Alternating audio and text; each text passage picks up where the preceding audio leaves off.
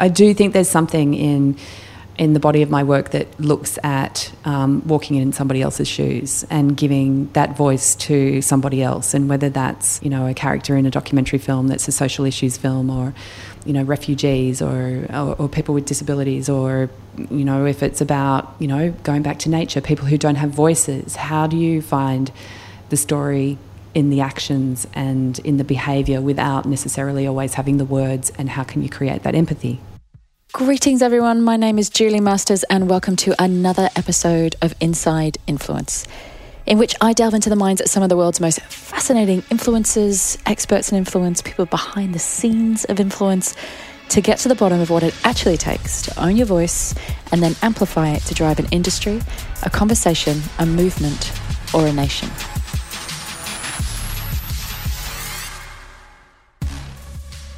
Now, my next guest is documentary filmmaker Karina Holden. Karina is the producer that sat behind some of my favourite shows and films over the last few years, from hard-hitting pieces like Go Back to Where You Came From. I don't know if any of you remember seeing that. It was a show that quite literally had the entire of Australia talking and reflecting on how we treat those people we refer to as boat people. Or, probably more importantly, how we would treat them if we had walked even a few metres in their shoes. From there, she went to hilarious shows like Lukewarm Sex, which shone a light on how we approach learning about intimacy. So let's just say she doesn't seem to shy away from difficult topics. Karina first came to my attention through a video I saw online promoting a piece of work that she had been doing. And in that video, she was talking about masterful storytelling, which is one of my all-time favourite topics. However, she was talking about masterful storytelling from a very unique lens, from the lens of enabling, equipping, and motivating people to make a change, especially around environmental issues. It's one thing to tell an amazing story. It's another thing to actually get people to change their behaviour in the long run. So I had to have her in, and I obviously stalked her. She would probably tell you that I stalked her, and we managed to get her on the show. And while she was in, when we were doing the interview, I witnessed her watching me, if that makes sense. She talks a lot about the power of observation in this conversation. And just the way that she watched the entire interview process unfold. She has this genuinely curious mind, and there's a piercing clarity. It's the best words I can think of to how she views the world. But above all else, she's seriously not afraid to get dirty in order to make a point. Her career as a producer and a director has taken her from following the Maasai tribes in Africa, climbing mountains, heavily pregnant, I don't know how, to tackling the ancient art of spider wrestling in Japan. And don't worry, you'll hear more about that in a minute. However, what I wanted to talk to her about was how you go about creating a piece of storytelling that creates action. And her latest documentary, Blue, is doing exactly that. Having been called a cinematic song for our oceans by Greenpeace, Blue is a powerful look at the danger of industrialization and the threat it poses our oceans and our reliance on plastic and unsustainable fishing practices.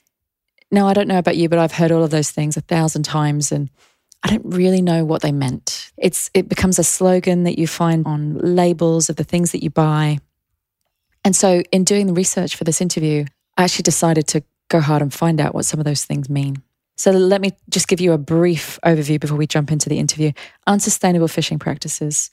When you hear those words, what that means is there are now industrial nets big enough to hold 12 747 airplanes, 12, and trawling vast areas of our oceans, scooping up every living thing. In the words of one of the biologists that's featured in Blue, half of the marine life he has spent his life studying has been lost over the past 40 years. So that's 50% in one lifetime. And by 2050, there is predicted to be more plastic in the oceans than fish. Now, that's not a story that commercial television, by its nature and the role that we have given it, relies on for its ratings and its revenue. It's not a story that it's willing or able to tell. So, Karina and her team had to find a different way to get that story told, a different way to get that information into our hands, in the hope that we would create our own movements at an individual, a family, or a community level, or a business level, and that we would stop assuming that someone else will save our oceans and start embracing the responsibility as our own. Now that is what I call influence. In this episode, we dive deep, pardon the pun, into a number of areas. We talk about gaining attention, how to package an idea or a cause to gain the trust and investment, because unfortunately there is a practical side to making change needed to get it off the ground. We talk about gaining perspective, how to relate to anyone from people smugglers to snake charmers and spider wrestlers in a way that allows you to win their trust and for them to embark on a journey with you to make change happen. We talk about wordless storytelling, which I loved because storytelling is so often perceived as having to be all about words. And in many situations, such as our oceans, they can't speak. There are no words. And so how do you create an experience or put words to situations or crises that need a voice? And finally, we talk about invoking action. Once you've found your way into people's minds and hearts through epic storytelling, how do you make sure you stay there and in a way that results in tangible change? Now, someone had said about Blue, the film, that watch it and you will want to rise up with the waves. I genuinely hope that you do.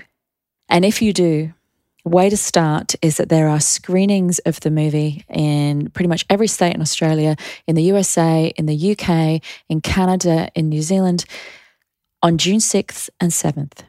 Go, pledge your support, watch this film, share it with everybody you know. It is such a vital piece of storytelling. One final random fact for you. 2/3 of the creatures on this planet rely on the coral reefs in our oceans for their life cycle. That's 2/3 of all the creatures on this planet. So with that, I think I've made my point. With that, I hope you sit back, enjoy my conversation with Karina Holden. Welcome to the podcast, Karina Holden. Thanks for having me, Julie. You're very welcome. It's funny, we were just talking about before I pressed record whether doing these kind of interviews was your most favourite or least favourite part of your job, which probably leads me on to my next question. I won't give it away. Whether you consider yourself to be an introvert or an extrovert? So I guess perceptively people would say, oh, she's an extrovert because she's out here doing all these things. And I think that that's just because I have to now. But I feel like I probably am naturally more of an introvert. But given the opportunities that I have, I know that I'm in a privileged situation and that I can use the opportunities to really stand on my platform now. And so, yeah, why not? Why not be an extrovert? Why not own it a little bit? I love those words. I use those words a lot. Own it. Just own it. And the reason I asked that question is because I think a lot of people have a story. We all have a story that if you want to have a voice, especially a voice as loud as yours now, through not only your body as a vehicle, but all your body of work as a vehicle, that you need to be an extrovert to make those choices. And it always fascinates me that how rarely that turns out to be the case, how rarely it turns out that the people that make a big impact consider themselves to be an extrovert. Yeah, I guess I look back now on what's been happening and every step that I've taken forward, and I surprise myself. I really surprise myself. I think 10 years ago I felt like I was on the crest of a wave that was about to break and that would be it, and I'd be dumped in the sand and it would be all over. But that it's a bit of a mega wave. I do feel like I've got a great propulsion and I've been given opportunities to tell all kinds of stories as a documentary filmmaker. And now I'm called a film activist, which I've decided to embrace, eco-feminist, warrior film activist. Another favourite word of mine at the moment, warrior. Yeah, I'm going to own it. Again, you own that. I'm owning it. You own that. I was doing my research before this interview, and I was reading another interview with you, and you said in that interview that you had had a great headmaster at school, and he was into the idea of the whole person, which the Greeks said was a philosopher, an artist, and a scientist. And again, just talking about the introvert, extrovert thing, giving permission, or you had been given permission to own all of it.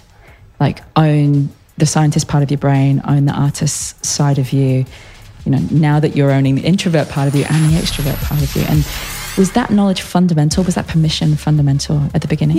Yeah, it was. I think it's interesting the way that we do education in Australia and certainly at this time in our world today, the way that everything's compartmentalised, and that idea I remember getting to the end of my HSC and having majored in languages and arts and going, okay, well, I've done that, so why don't I do science? And I applied for a Sydney University science degree, and they said, well, you haven't studied enough science. So then I did bridging courses to get into science and did the science. But then when I was in science, I wanted to do archaeology and anthropology, and they were art subjects, so you weren't allowed to do those. And it's just amazing the walls we put up around ourselves, because there's so much that our brain wants to move to and make those connections. And I guess in some ways the way that I landed where I am as a communicator of documentary ideas, but basically studying ecology at university, and ecology being the study of all life and all things and how they're connected, that sort of says something about, I guess, the way that I think and the way that I've been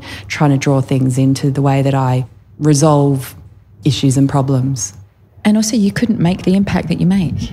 If it was just all about the art, if it was all about the beauty of the images and there wasn't the scientific rigor underneath it, it wouldn't have the impact. Same applies, and we'll talk a lot about that later, where if you just have the science and you just have the stats and none of the artistry of storytelling behind it, you can't make the level of impact either.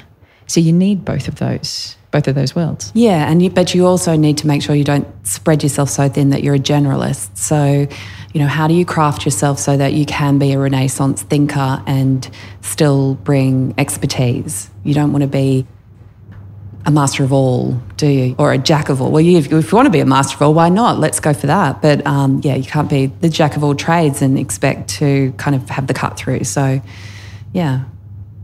Well, you started out, from what I can learn, you started out with a fascination for animals. And there was this amazing quote. Someone said, "We have the next generation of snake wranglers in Karina Holden." I don't know who it was that said that, but how did that passion for animals, and you had also said that you had a unique talent to make a moth fly from left to right or to get a lizard to come out of its burrow. How did you develop that? What brought you a love of being able to work with creatures to get them to do what you were hoping they were going to do so that you could film it, I'm assuming? I've been very privileged this last fortnight. I've just spent the last fortnight with a wildlife cameraman from the BBC, and I have been doing all of those things that I did 20 years ago now, with crocodiles and flies and moths and caterpillars and birds and everything, on set every day to do wildlife filmmaking scenes. And it's just been wonderful going back to it. And it does come down to that, the process of slowing yourself down and just watching and absorbing and looking at things from another point of view and trying to understand a different point of view than your own, and what motivates a creature to move into the shade, what's going to motivate it to come out of the dark, or things like that. And I guess that my connection with animals was just a really strong observational, spending time looking and being in nature. And that came from wonderful parents who constantly had us bushwalking and camping and sailing and swimming, and really seeing the natural world as not something to be scared of, but something that was this wonderful arena for us to explore who we were as well. And did that inform that talent for observation, the talent for being able to see the motivation of another creature, another being? Did that go on to inform how you worked with humans when it became time for you to make documentaries about humans? Did those skills translate well?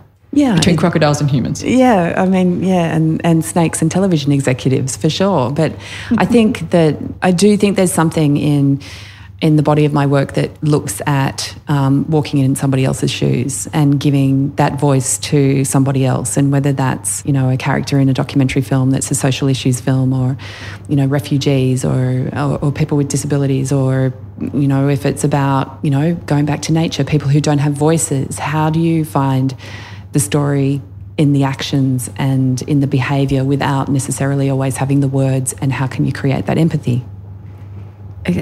That's really fascinating when you say when you don't necessarily have the words, because I hadn't thought about that sometimes you would be working with communities or individuals where you don't speak the language.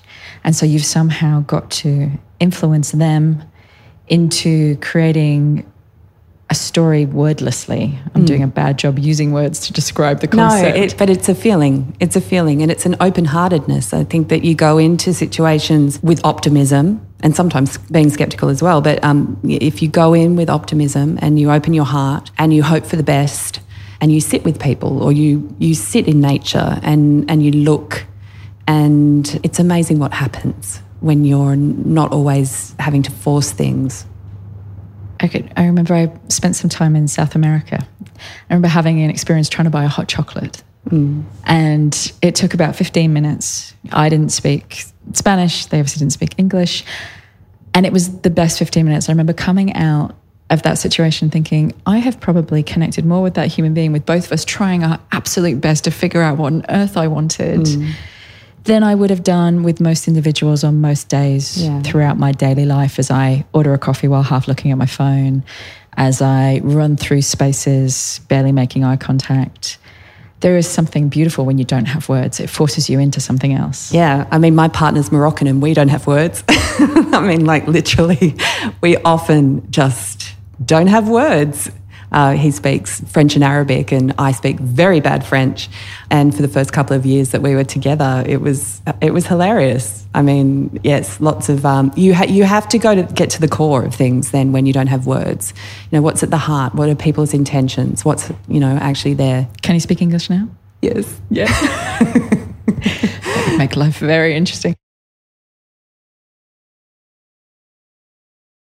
I'm going to keep going sequentially. I don't usually go sequentially, but I think for your particular journey, it's really interesting to see where it built up to. You made 16 films before you even got anything up in Australia, and that was throughout Asia. And you said to get those films made, you do everything from washing the socks of the crew, finding food to eat in the jungle, negotiating with the Thai railways to allow monkeys on trains. And this one I loved. And in the second trimester of your pregnancy, when I was mainly just eating Ben & Jerry's, you were climbing Mount Kenya with a group of warriors. Yeah. So many fascinating stories in all of that, but I want to focus on one. And that was a group of spider wrestlers in Japan. So firstly, how do you find a group of spider wrestlers? And secondly, once you found them, pick up the story as to why you needed to find them and what you were hoping for. Oh, I was making a film for National Geographic Channel, which was basically about orb-weaving spiders in Japan. And there's this ancient culture that goes back 600 years back to the time of the samurai, where they used to incite bloodlust amongst their samurai troops before war by getting them to battle insects, strangely enough. And I thought, oh, that's a nice anecdote. I'm always reading in between, the lines of stories and starting to imagine, is there something in that? So strangely enough, National Geographic let me do this commission, and I went to Japan and hadn't met anyone, and I was bright-eyed and optimistic as always that I'd, make this all work. And I had a translator with me, a fixer called Rina, and she came down to Kagoshima in an island in the south of Japan, and it was very, very, very traditional society. They still sang the national anthem and flew the Japanese flag, which apparently doesn't happen up in Honshu so much anymore. And even she was having culture shock. So we went to this spider club and started negotiating the filming that we were going to do with them. And they were all these lovely old men in their 80s and older who were ex-kamikaze pilots. And so they were just a really fascinating group, but none of them spoke English. I didn't speak Japanese. Rena was trying to make it all work between us one way or the other. And it literally took dozens and dozens of tea ceremonies and being down on my hands and knees, walking around, pouring tea and later sake to get these guys to accept me. But the big problem for them was that I was a woman who was in charge of the crew. I was a director and a producer, and I was the one telling the sound recordist and the cameraman what to do, and they just couldn't get their heads around that. Why is this woman in charge? What an embarrassment. But the lovely thing, by the end of the month that I spend with those characters, and we did make a lovely film called Samurai Spiders, the end of that film, they said to me, well, when you go home, your husband will have left you, but it's okay, you can come back here and one of us will marry you and look after you. So I knew I was always going to be okay then. living in a house full of spiders. Yeah. I'm not worried about spiders, though. Spiders are not... I hate rats.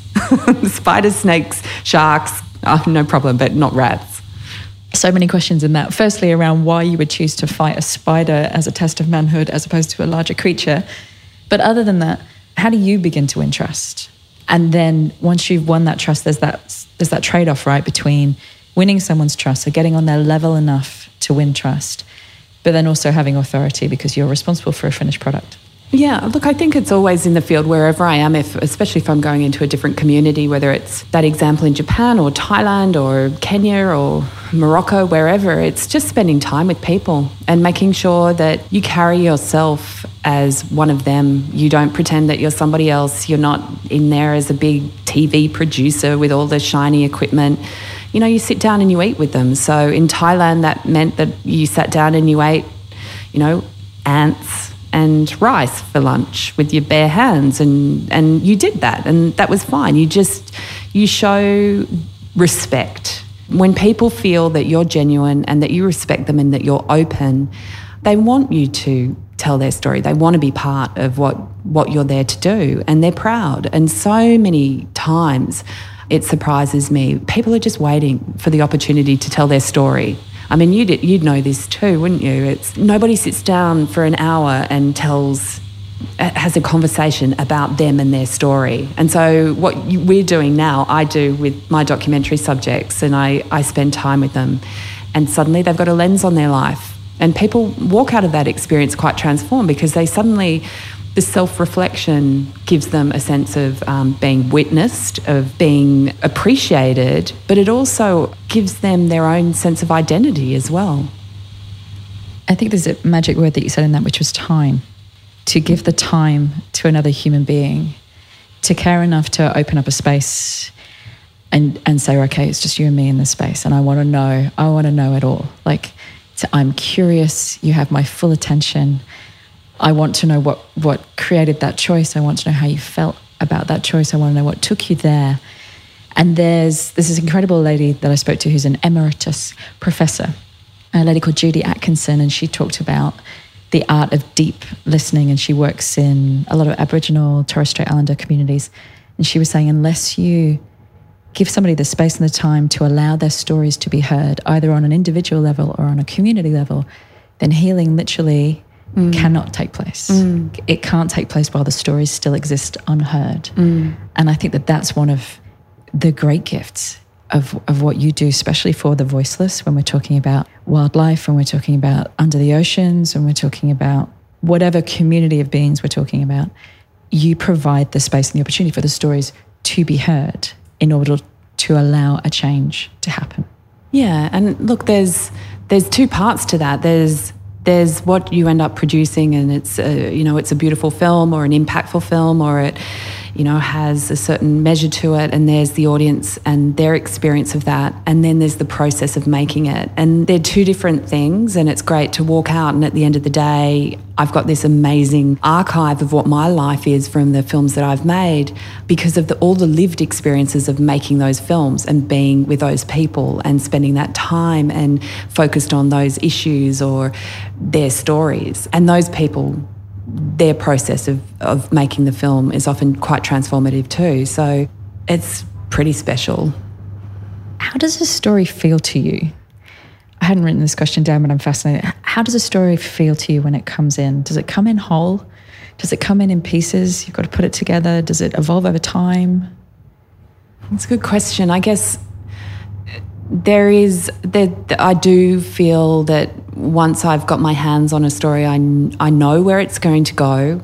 I know generally the tone it's going to take and how I need to shape it. And then lots of surprises happen along the way.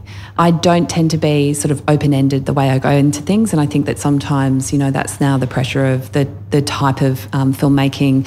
If you're, making films where you're commissioned at the beginning and you have an expectation of the broadcast dates and the budget and, everything's all set, then you kind of have to sort of work with quite a bit of shape in place. And there's a lot of storytellers, writers and filmmakers who don't. They'll just hit the page or pick up the camera and explore. But I do sort of come in with sort of a bit of a cloud knowing where it's going to go, and then it plumps up and grows with emotion from that point. It's funny, I'm just visualizing while you're talking what it feels like for me to compare to how it feels for you. And mine always feels like it's, if I meet somebody with an incredible story, or I'm there to bring somebody's story to life for whatever purpose, it always feels like it's kind of, you guys can't see me, I'm literally miming this. It feels like it's just to the right of the periphery of my vision, the top right. And it kind of, I'll talk to somebody and it starts emerging there, and you're like, oh, I can see it.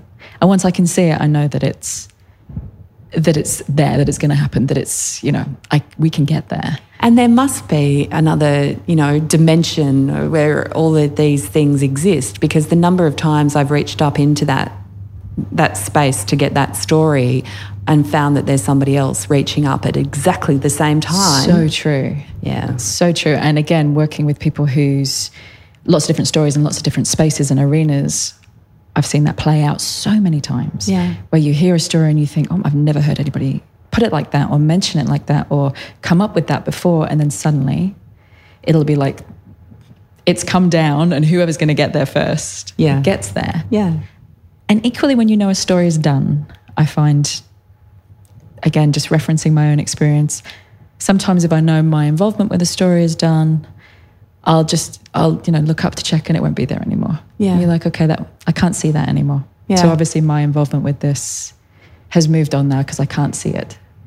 But it's a physical sensation being able to see it. It's a bit of a lightning rod, being a lightning rod for stories to come through you.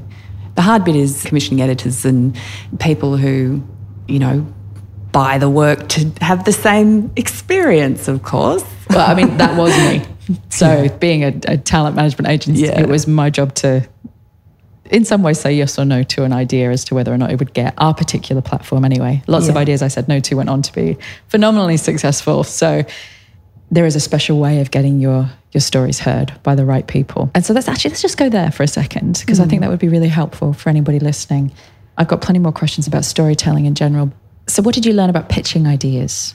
Okay, so pitching ideas has got nothing to do with the ideas or the story. It's being in the right time, at the right place, with the right person that you've already got a relationship with. It is so rare in my industry for the great story to get commissioned and have the money behind it. It's, you work with momentum consistently. And I guess that's, why I talk about being on a roll, kind of, one success hopefully leads to another, but not guaranteed. But, I constantly see this. It's not the great stories or the best ideas that actually get made. It's, there's a lot of risk aversion when it comes to documentary commissioning and television factual commissioning, what people are prepared to go out. They want a lot of reassurance that the audience is ready and that this is very well formed, and often it's much easier just to buy something finished or get somebody to make a version of somebody else's format. So originality is really a bit of an endangered species in some ways. And also to hear no a lot of times. No's fine. I don't mind hearing no. It's just, I don't always agree, of course, so things go into the bottom drawer, but a fast no is better than a 2 or 3 years of maybe. Just rip off the Band-Aid, say no fast. Yes, indeed. If it's not going to work now for whatever reasons, because, I do believe that there's always there's a time and a place. So I don't believe that my ideas at least get rejected because the wrong ideas. It's the alchemy is not there in terms of what people are thinking they need for whatever platform. Because at the end of the day, I'm not just making documentaries for myself. This, as lovely as that would be, I'm making films that have to go to an audience, and there's a lot of people who work in those broadcast networks who actually know their audience and know or think that they know exactly what they want, and so that's what they serve up. And so that's what you're dealing with all the time. You're not taking your best idea in, you're taking the idea that is related to what they think their audience wants. Let's touch on that saying no piece and as it relates to trust. I know you had a particular situation where you were looking to make a Discovery Channel documentary on the Maasai culture, and you had gone in, you'd done a lot of prep, and then you pick up the story from there. Oh, so I can tell your whole body language. It still tenses up at the story. And I just, when you have difficult things happen, they happen and they feel so bad, and then nothing else can ever feel as bad again. So you're all right. So you've got to see it as a learning experience. But yeah, I was given a commission. It was this strange commission that came off the back of a gin and tonic. It was 10 hours that we were going off to Kenya to make a series set inside a tribe, and we worked with the Maasai previously, so I'd literally gone and laid down the first bricks in the first hut and worked out exactly where the village was going to be and who we were going to film, and I'd done a full casting under the baobab tree, which was amazing, and that in itself was just. So just tell us a little bit about that. So what does a casting under a baobab tree look like? It was, we literally, went in, I had a Maasai translator with me, and we met a group of warriors and we said, tomorrow morning at 8 a.m, we're going to meet under this tree. Anyone who's interested in being part of a Discovery Channel television show that might want to participate will be here in the morning.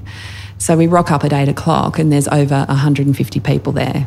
It was just extraordinary. People, the Maasai network. They all have mobile phones underneath their shukas, and they all came out of the bush, and some of them had walked for 10 hours overnight, all through in the darkness with their spears. And we arrived and there was just this massive party going on, and it was just the best day of my whole life. And via the translator, we went through and we interviewed every single person that day, and we met people, who were blind and had their arms bit off by lions, and had, little children who had fought leopards with their bare hands, and women who had, were onto their fourth husband and had hilarious tales. And it was just a day of absolute riotous fun. I could not stop laughing. It was just brilliant.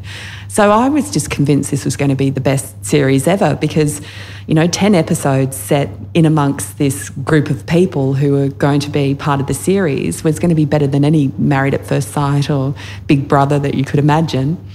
And so it was all on, and we were in pre-production, and I was on my plane on the way to Kenya. When I landed at Dubai, I was told to down tools because they'd had a change of heads at Discovery Channel, and the woman in charge had decided to cancel the series. And you had rented out your apartment, you had sold your car. I mean, you were committed. A year in Kenya, and I was halfway there with all my gear, and then that happened. So, and how do you deal with the trust aspect of that? Because there's a disappointment, obviously, and when you're trying to get any idea out there, when you're trying to tell any story, when you're trying to create any change, there's going to be some cataclysmic no's. And it's one thing hearing the no or hearing the disappointment yourself and having that moment of just wanting to curl up in a ball and eat cornflakes for the rest of your life. And then there's that other moment where you suddenly think, oh my God, I have to tell everybody who I've brought on this journey with me. I have to tell everybody who trusted me that this isn't going to happen. How do you navigate that? Well, we were absolutely, worried for our lives. Because they have spears. Yeah, so we managed to get some cancellation funds out of Discovery Channel, and that was our peacemaking, that we went down and we set up a foundation, and money went into the local school because they were expecting for money to flow into the community and all kinds of things. And so at the end of the day, they were gracious. But yes, we were really worried that it was going to be a situation where we're going to have spears put through us. And I think that it taught me a lot, because it's one thing for me to be disappointed, but to have all those people around me disappointed. And every now and then I start to feel confident. I think I've been doing this for 20 years. I know what I'm doing. I can read where this is going. And then I have a cancellation again of something, and suddenly I've got to turn around to all my crew and my cast and say, for whatever reason, this is not going to move ahead. So you have to do your best to manage people's expectations, to get them excited, but also, not overpromise, in knowing that the entertainment industry is incredibly fickle, and even the best people in the world have their shows just pulled on them. Nothing's finished until it's actually on tape in the edit. I've seen shows cancelled in the edit. So you always have to be really tentative while at the same time being encouraging. Being really tentative while at the same time being 100% committed. Yeah. Which is a difficult balance in and of itself. Under your leadership, a huge amount, we've just heard some of those stories, and a huge amount of documentaries have been made. One that I wanted to focus on was Go Back to Where You Came From. And for anybody that's never seen or heard of Go Back to Where You Came From, it obviously made a rather large media splash when it was first launched.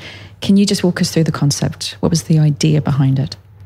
Oh, look, it's going back to, it was my first job back.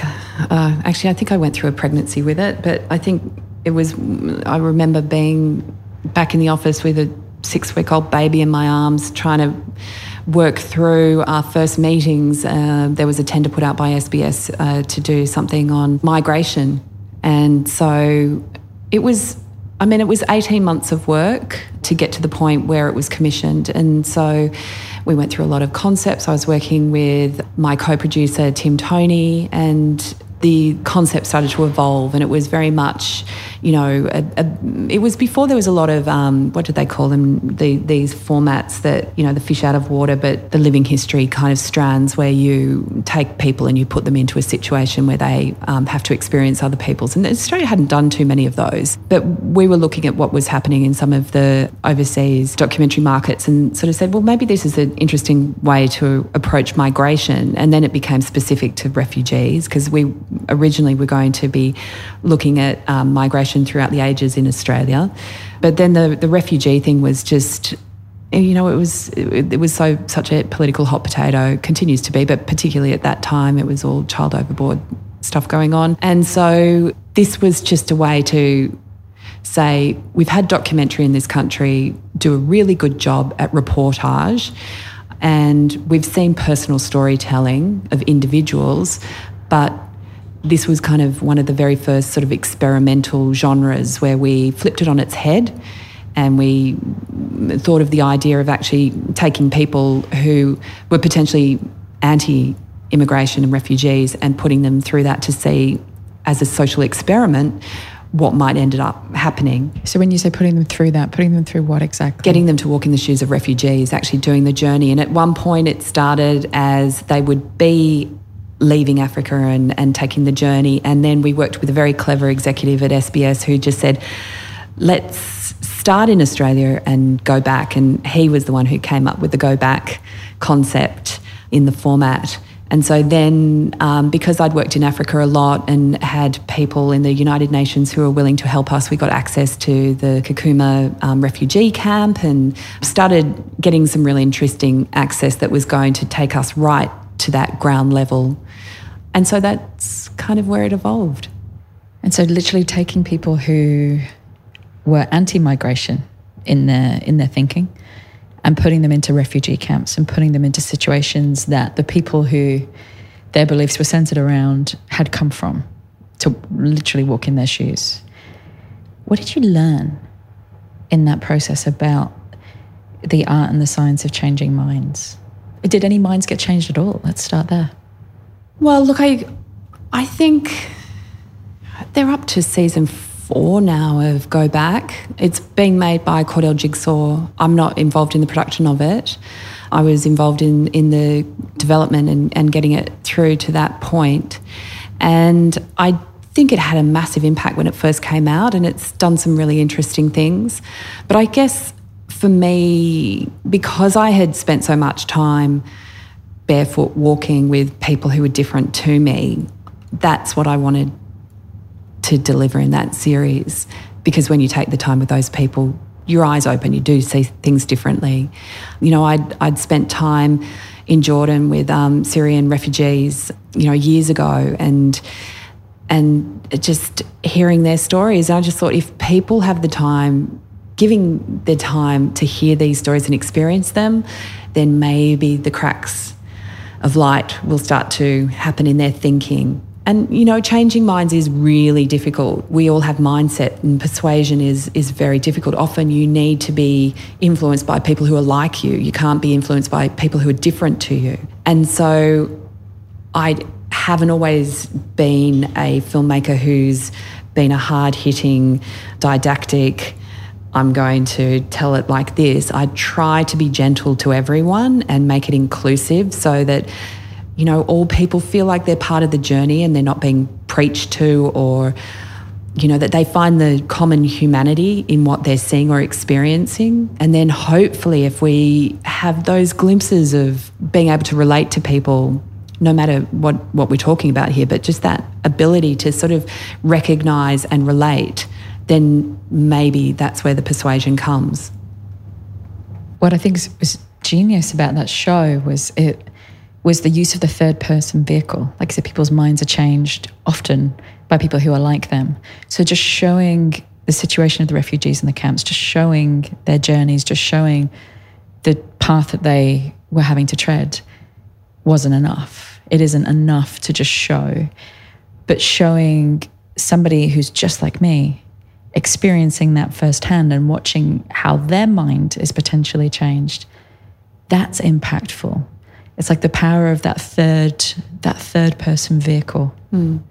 Is entertainment the way, I say entertainment, I mean the media, the way to do that at scale? Is it the best vehicle to do that at scale? Well, at scale it certainly can. And it's, not that our screens are full of it, but when it works, it definitely works. It's not the only way. I think that, I'm going to advocate that there is all kinds of way. It's part of, having made a film recently, made this film Blue, what I've really enjoyed about that process is I've made a film and people watch it and experience it, but then very often the experience of watching that film is that we convene a conversation around it. And there's also something really wonderfully intimate about that, because I think you can sit in front of your television and you can watch something and feel changed by it, and maybe sometimes that's enough. But the process of actually then, almost like a book club, but with a film, sit and be with the people around you and start to process it and talk, and people sometimes stand up and they just want to make statements, or sometimes they have questions they want to ask a panel, and sometimes we have panels of different types of people who can give them, different answers to questions. So, I love the experience of being collective and coming together and putting ideas into a room. And then there's also something nice and intimate that you can get through television and radio, where it's just your singular experience. But doing it this way has been interesting, getting a bit of both. Well, let's talk about Blue. Let's jump, because Blue is where I first came across your name. I'm going to kick off with some facts, because I think it helps set a tone as to why Blue is important, and also what I'm sure was part of kicking off your passion for the topic. So in this year alone, 50 million plastic bags will enter the litter stream from Australia, making our country the second largest waste producer per person in the world. 2/3 of all creatures on the planet have their life cycle in a coral reef, which are rapidly disappearing. So that's 2/3 of all creatures rely on the coral reef on the planet, which is mind-blowing. Industrial nets big enough to hold a dozen 747 aeroplanes trawl the oceans, picking up pretty much every living creature in their path. And by 2050, there will be more plastic than fish in the sea. And there was a lot of other stats there that were equally as grave. So that's obviously the problem. Tell me where did the idea for Blue come from the problem, or did the enormity of the problem come after the idea for Blue? So I guess making wildlife films for about 20 years, I was obviously aware of all of these issues of extinction and endangerment and ecological degradation. Nobody really wants those in their 7:30 on a Sunday night, sitting down with your TV dinner. They were always the bits of the documentaries that were being cut out. So we'd done a series called Life on the Reef for the ABC. and look, numerous other documentaries as well, where the word conservation was always the thing that was sort of being wound back on it. The C word, don't use the C word in this film, please. Why is that? So I'm just going to jump in. Why? Well, look, I think there's something wonderful, and I love those shows, and I make them sometimes too, where you just want to escape the Garden of Eden, nature as it should be. There's no humans there. Well, the reality is there's humans everywhere, even in the backgrounds of those lion kills and in the jungles of the Amazon where we're watching, monkeys swinging through. It's just out of frame.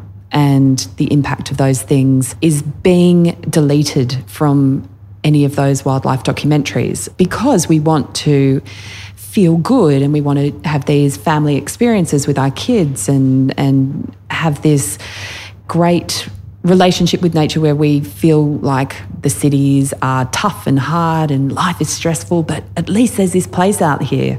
But if you start telling people that place out there is also going down the toilet, then, that's a pretty depressing thing to deal with.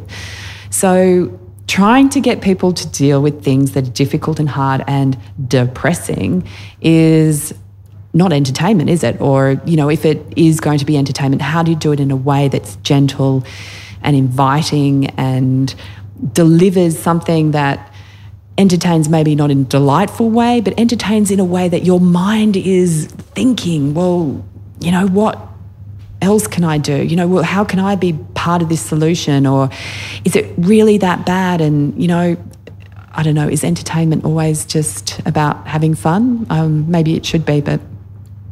You were saying that for years you'd made shows that the world wanted to see about nature. And, you hadn't made a film yet that challenged what broadcasters and audiences were demanding, which, as you're saying, is that escapism. We don't sit down after dinner after a rough day to see something that is going to knock us about the head. We're looking for escapism. The rise of reality TV is a testament to that. We're looking to disappear down another rabbit hole that has nothing to do with us or anything that might be needed from us. So if that is what television has become, then you had to turn to another medium to make this film. And so was that primarily your choice to make a film? Yeah, so based on, I guess, that frustration and knowing that opportunity was there and really feeling like there was a story that I had to tell, I was given the chance to make this film Blue via Good Pitch Australia. And that was a wonderful moment in time where philanthropists came together and were able to put money into films they thought were important to be made. And TV doesn't always make things that are important, and films don't always make things that were important. But, there was a very broad group of philanthropists gathered through Good Pitch Australia and the Documentary Australia Foundation who identified a couple of films that were all in different genres, and some of them were about diversity and gender issues and in the environment. And Blue was in 2015. We pitched at the Opera House to a crowd of 400 people, and that's how we actually got the funding to make the film. So Good Pitch Australia, for anybody that doesn't know, it's a group that brings together filmmakers, please correct me, filmmakers and philanthropists and foundations and entrepreneurs, social entrepreneurs who are looking to fund something that they feel is a message worthwhile, a story worth telling. Absolutely. With no editorial muscle either, which was wonderful. So it was true independence. It was actually the most extraordinary thing. And I still pinch myself knowing that we were given trust, and it was, I stood on stage with my good friend Sarah Beard, who was my producer on the show. We'd known each other for 20 years. The fact that we were solid friends and that we had each other's back, and that we were both also actively grassroots in this area. Sarah works for Take 3 and both of us go and clean beaches on the weekend. It's not just sort of kind of coming in as a journalist. It was very much already being, associated with the cause almost as an activist. I think it's going to be something to watch. This form of let's call it crowdfunded. It's a small crowd, 400 people, but crowdfunded content going out there. I was talking to somebody who's very prominent in the media recently for the podcast. And he was saying that this is the way that he sees the media going.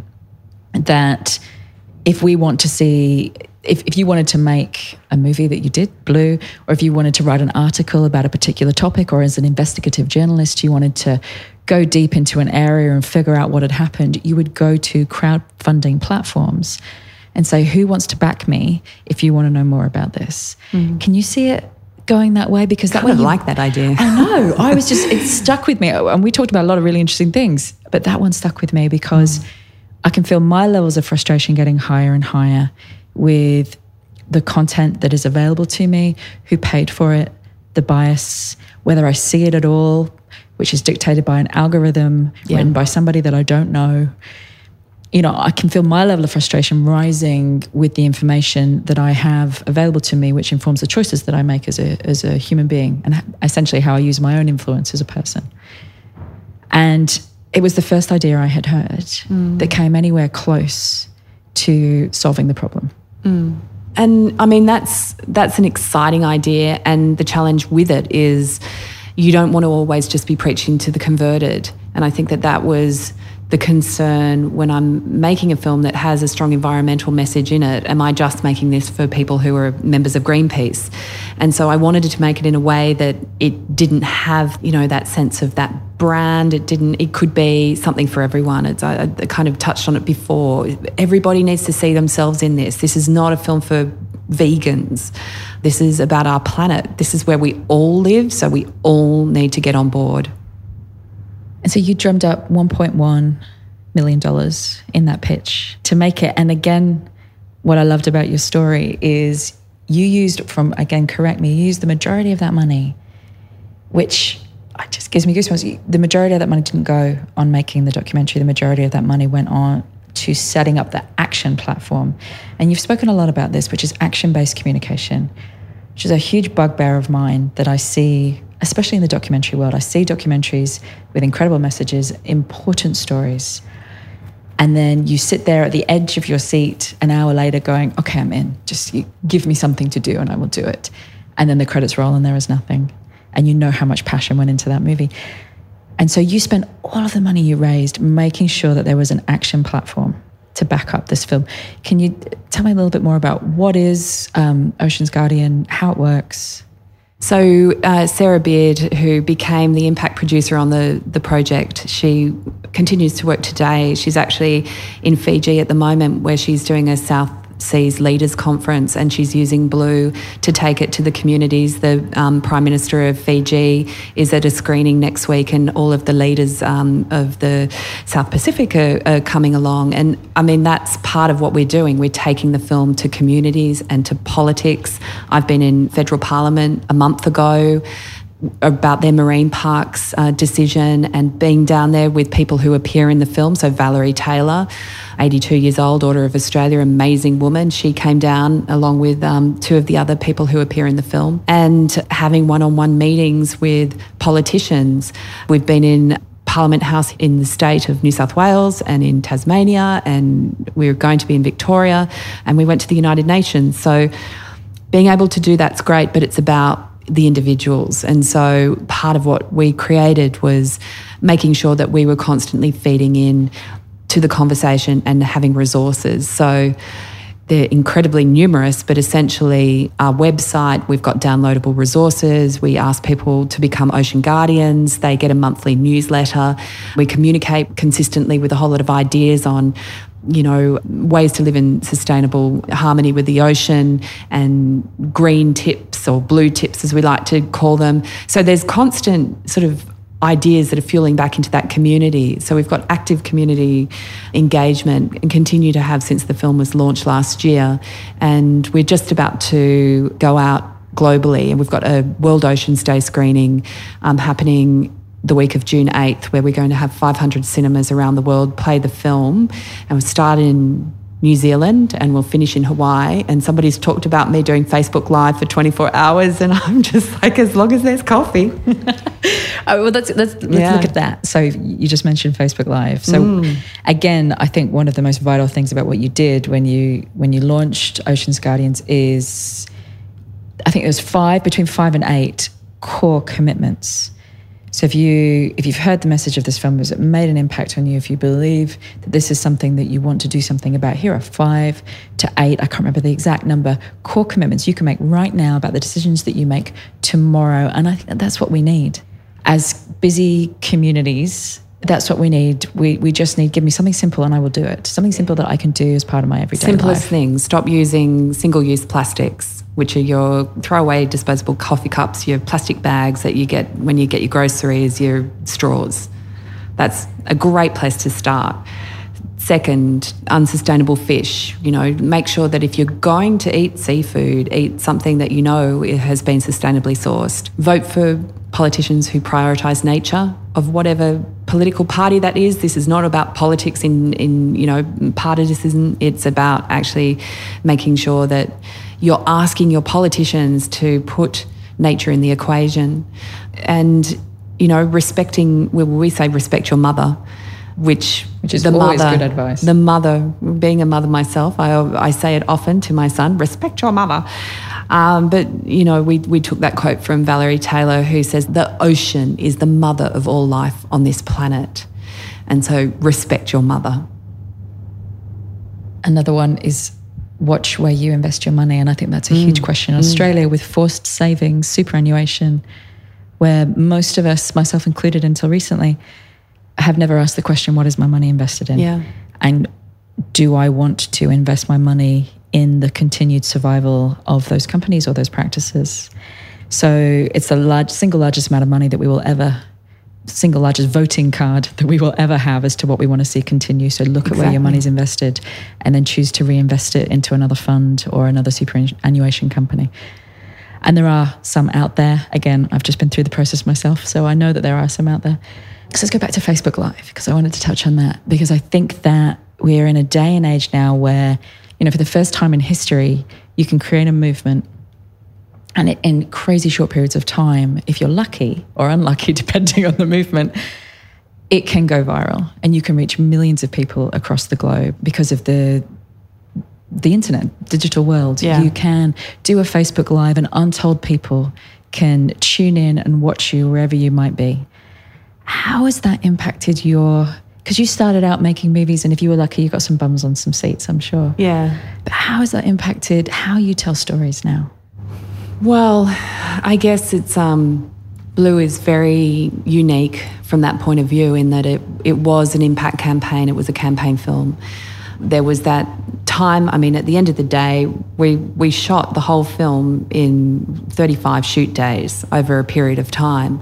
But I've been on this journey since 2015 and it's certainly not slowing, not if they want me to do 24-hour streams. So, it's that thing of if you're going to pick up the mantle on something that's a campaign film, you've got to be ready to run for it and make sure that you've got the stamina to stay with it for such a long period of time, because it can. We've just seen all kinds of crazy things happen where, people just pick it up and start to work with it. And we're in schools around Australia, 7,000 schools around Australia now, but we just I get students right and everyone wants me in their classroom. And I did 6 interviews this morning with students. So I try to make myself available, but you've got to have a lot of stamina because, once things are outside of that broadcast space and you're in that social arena, you belong to people and you don't know what they're going to do with you, where they're going to take you. So you've got to get ready for that.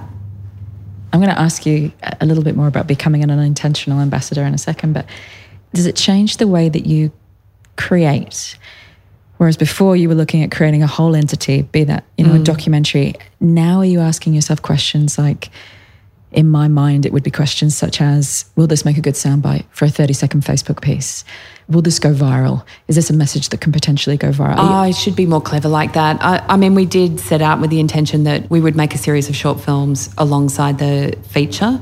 So we have 20 films that are all under 3 minutes and they're for educational purposes. And so I literally did, because in the film itself, we're walking next to our characters the whole time and we're on their journey, but we never have any interviews at all. There's no sit down to camera interviews. So I did all of those in the field, but I saved them as my short form content.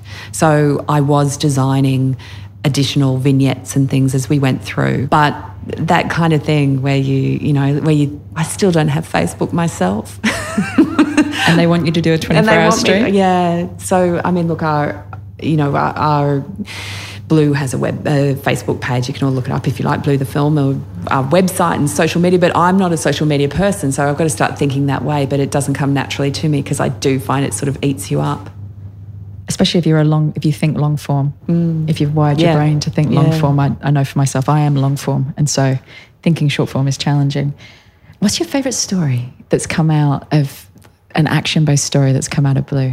I know you were talking to some students this morning where someone's taken the idea and done it their own way.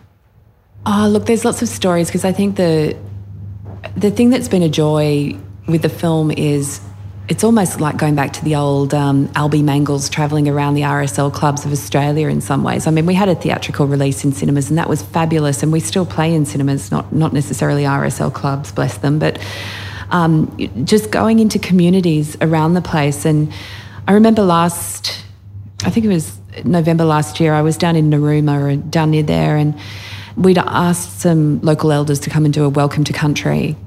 That whole screening was just a major community shift.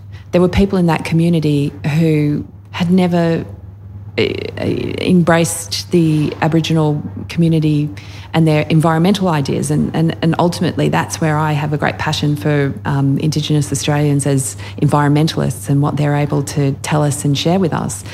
And it turned into a bit of a beef in some ways. There was a bit of a sort of things flying around the room for a while, but once everybody had their voice heard, there was this great sense that this community had healed and come together, all on the back of screening the film, and that they were going to create a beach action clean-up the next Saturday, that the snorkelling club was going to make sure all the kids in the schools ended up with snorkels and masks, and were going to come down and join in on their monthly snorkel out along the pier. There was community groups who were doing climate change actions, who were going to sit down with the Indigenous people and come up with a strategy for approaching local parliament. And it was just amazing. And I guess that's what have been able to experience, how different communities potentially not just watch the film, but use it as a convening tool to come together and to talk to each other. I'm going to take you back to filming of Blue. Jumping all over the place a little bit today, but everything you say goes down another rabbit hole for me. You have spoken about the importance of being a master storyteller, and it was me hearing you say this in an interview that made me reach out to you to arrange this interview, because I very much believe in the need for that, to be a master storyteller if you want to create a change on anything. So what have you learned about being a master storyteller through the filming of Blue, through the creating of Blue? Well, I think first of all I have to take a humble gulp and say, I don't know if I call myself a master storyteller. Or you could own it. But I could own it in this moment. I could try to own that. And look, I guess, you have this content and this vision, and first of all, you have to trust the process. Nothing happens on the spot, and you've gone out there with an intention, and not everything has worked out your way, but you've gathered your material, you have, the elements that are there, and if you've gone in and you've spent your time, ruminating over how best to tell this, and you've actually paid attention, then you will be able to form what you need to, but you need to give it the time to come together, and you need to trust that process, that it's all going to come together. I think the other thing is that with there's a lot of people who feel very strongly about what they want to say in their messaging, and often, when you're saying something that's so dark and desperate and hard, that it's hard not to come across as quite didactic. And yet I think that's when you can shut people down. And so encouraging people to see themselves in the story is really important, and being gentle. And sometimes I feel that this would have been a completely different film if a male had made this movie, if it was, told from a different perspective.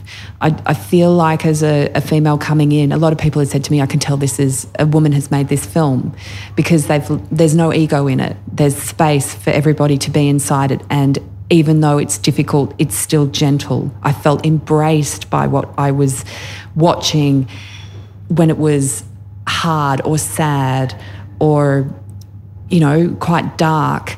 I still felt safe. And I think that that's where I just tried to keep my hand gently on people's shoulders throughout the film as it slowly, and I think that's the power also of film, and you couldn't do it so much with television, but you have a captive audience inside a cinema. It's dark, you're all breathing together. It's a bit like going for a dive for an hour where you all go underwater and you're all breathing and try not to suck up each other's oxygen.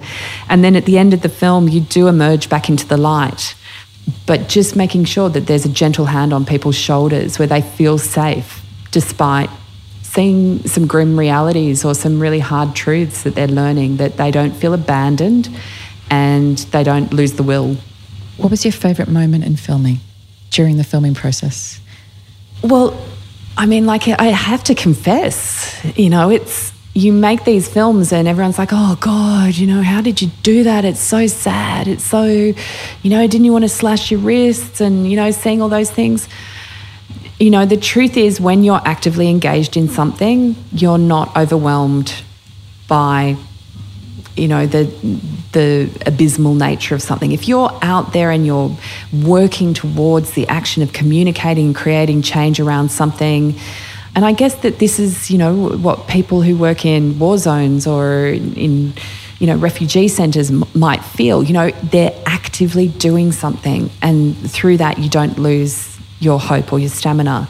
And so, there was a lot of joy on the set. I was with people who I was inspired by. I got to go diving with Valerie Taylor at 82 years old. We dived in the water and the Great Barrier Reef had bleached the shit out of itself, and that was terrifying. But you, like everything in life, you have to, move to where there's the positive.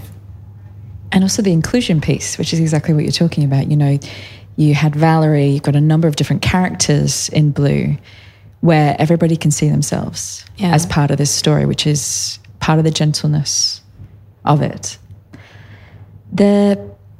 You have said before that you believe that you need to be a master storyteller if you want to make an impact on climate change or environmental issues in general.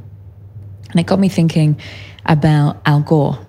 I spent a lot of my time thinking about Al Gore, and how up until An Inconvenient Truth, the scientific community had been trying really hard through stats and figures and research to get our attention on something, and by their own admission had failed pretty badly at that.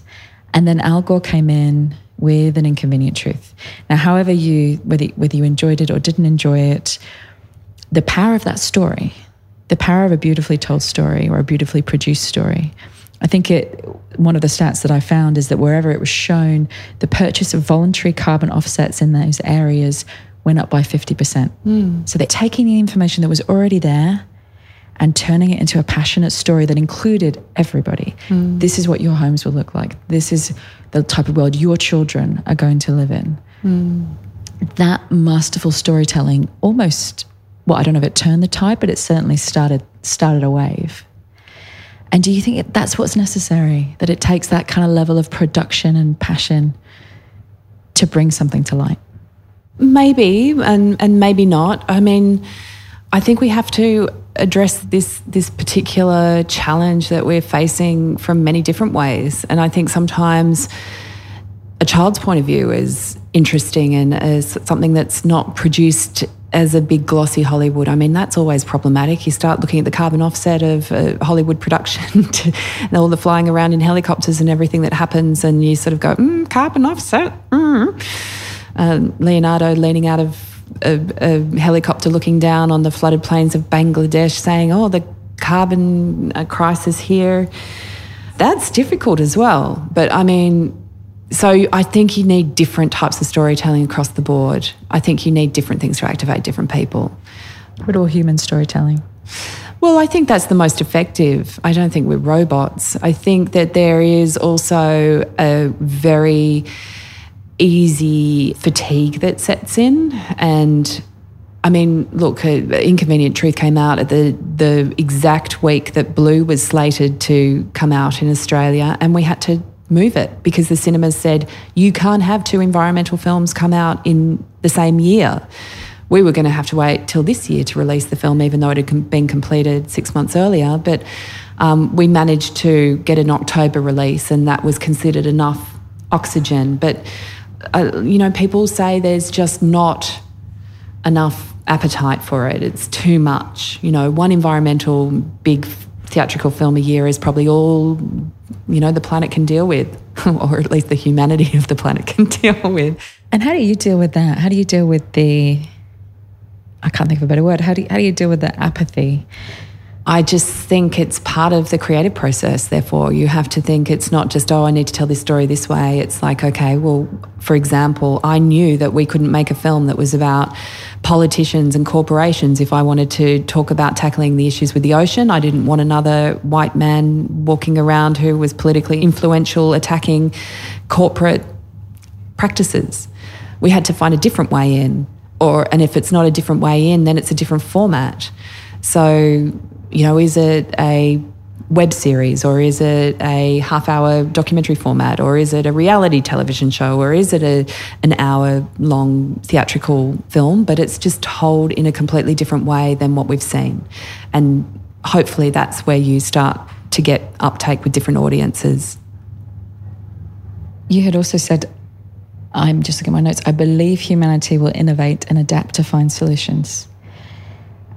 And that's a question that I'm really curious about. What are the solutions right now? Are there innovations happening out there, such as different forms of plastic that can degrade very quickly? And I'm sure there's plenty more that haven't entered into my consciousness. What are they, and how can your average human being on the planet with a limited attention span support them? So I think for us as individuals who are not necessarily the technical people out there doing the scientific work, that we can make changes, just our own behaviour changes, to look at our conscious consumerism and what we're wasting, and choosing not to use single-use plastics, and thinking about our carbon footprint, and just being a little bit more gentle and kind to the planet we live on, and not drawing as much on resources. In terms of the technical evolution that we're seeing in society today, I do see things happening around us that are giving me a lot of hope. Even in the last 2 or 3 weeks, there's been some amazing advances in technology around plastics that they believe can truly biodegrade. So we just need to make them affordable, because virgin plastic at the moment is so cheap that it's what's going to keep on going into plastic bags and, all those Chinese goods that we buy from the $2 shop that are just great little bits of entertainment for 1 week of the year or whatever. And so materials will change, and we will get there, but there's a hell of a lot of plastic that's still in our marketplace today that we need to try to avoid. I think I heard you say that the average lifespan of a plastic bag is 10 minutes, but every piece of plastic that's ever been created since the beginning of time still exists on the planet somewhere. Yeah, so that's only 100 years worth of plastic, but it's all still here, and it will be here for, outlive my great-great-great-great-grandchildren. So what's the one thing that you would love? I usually ask this question, if I could give everybody, give you anybody you would ever want to influence, and I could give you a stage and I give you a microphone, and I could somehow be that omnipotent. What's the one thing you would want them to know? Or I can make it specific. What's the one thing you would want them to know about how to use storytelling to make a change in something they're passionate about? I'm just one person, and the people who I have filmed with and told their stories, they're just one person.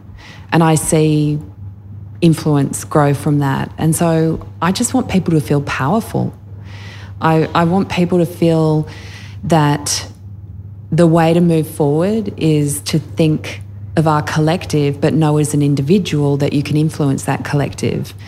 And so, not that I want everybody to be dropping comments on Instagram all of the time, and that's not exactly using your voice. Using your voice is actually, what you talk about at dinner parties, and being able to, if you're an expert in something, going in and inspiring kids in a school classroom, or, just taking those platforms. I'm not asking to put myself forward, but if somebody says, will you be on a panel? I think, well, I believe in things that if somebody wants me to take 5-10 minutes, then I'm going to take that 5 to 10 minutes to try to express some of the things that I think are important. And I believe in the goodness of people. I believe in the importance of looking after one another. I believe that, we need the planet, but the planet doesn't need us. And so we need to start prioritising nature.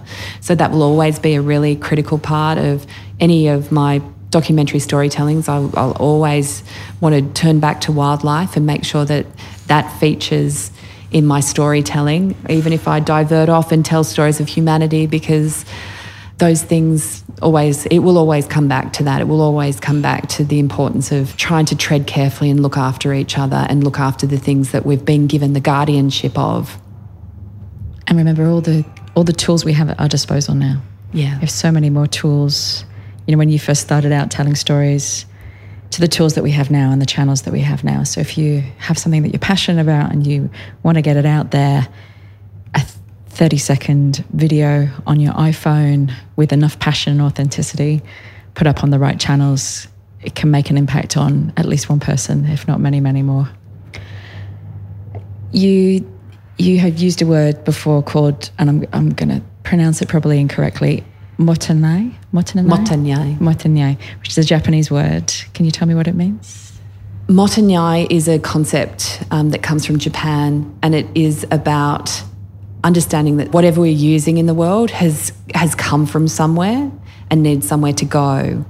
And so it's about respect, in that we need to, if we've got a fish on our plate, we need to show respect to the fisherman who went out to sea, and to the person who bought that fish in the truck, and to the fish that gave its life, and then to the bones that have to go off into the bin to be removed, and so on and so forth. But that this idea of this circle, that things come to you and that there should be a reverence around them, and therefore we should not waste.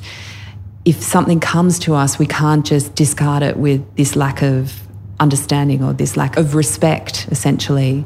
And I guess that kind of crystallizes a lot of, what I was trying to communicate in Blue, this idea that the ocean itself, we've kind of taken it for granted. We just see that it's so big and endless. And yet, if we have this idea that, nothing is endless, we live on a finite planet and the resources are finite. And so, motanyai, respect what comes to you, respect that it has somewhere to go, respect that you should not just be wasteful in your life. I love that. Well, in terms of respecting what it took for something to get from where it is to where it is now, my full respect to what it took you to get from the beginnings to where you are now and producing work that's as incredible and impactful as Blue. Thank you so much for being on the podcast. Thank you for having me. Thanks so much for listening. We really hope you enjoyed this episode and found lots of useful insights and ideas for growing your influence. Thanks, as always, to our producer and the main brain behind the Inside Influence podcast, Lauren Kelly. In the words of Jerry Maguire, you complete me. You can find out a little bit more about me and the work that I do by jumping on my website, juliemasters.com, or by following me on Instagram, jules.masters. If you did enjoy the show, then we would love you to share this podcast and leave us a review on iTunes. And don't forget to subscribe to make sure you never miss an interview.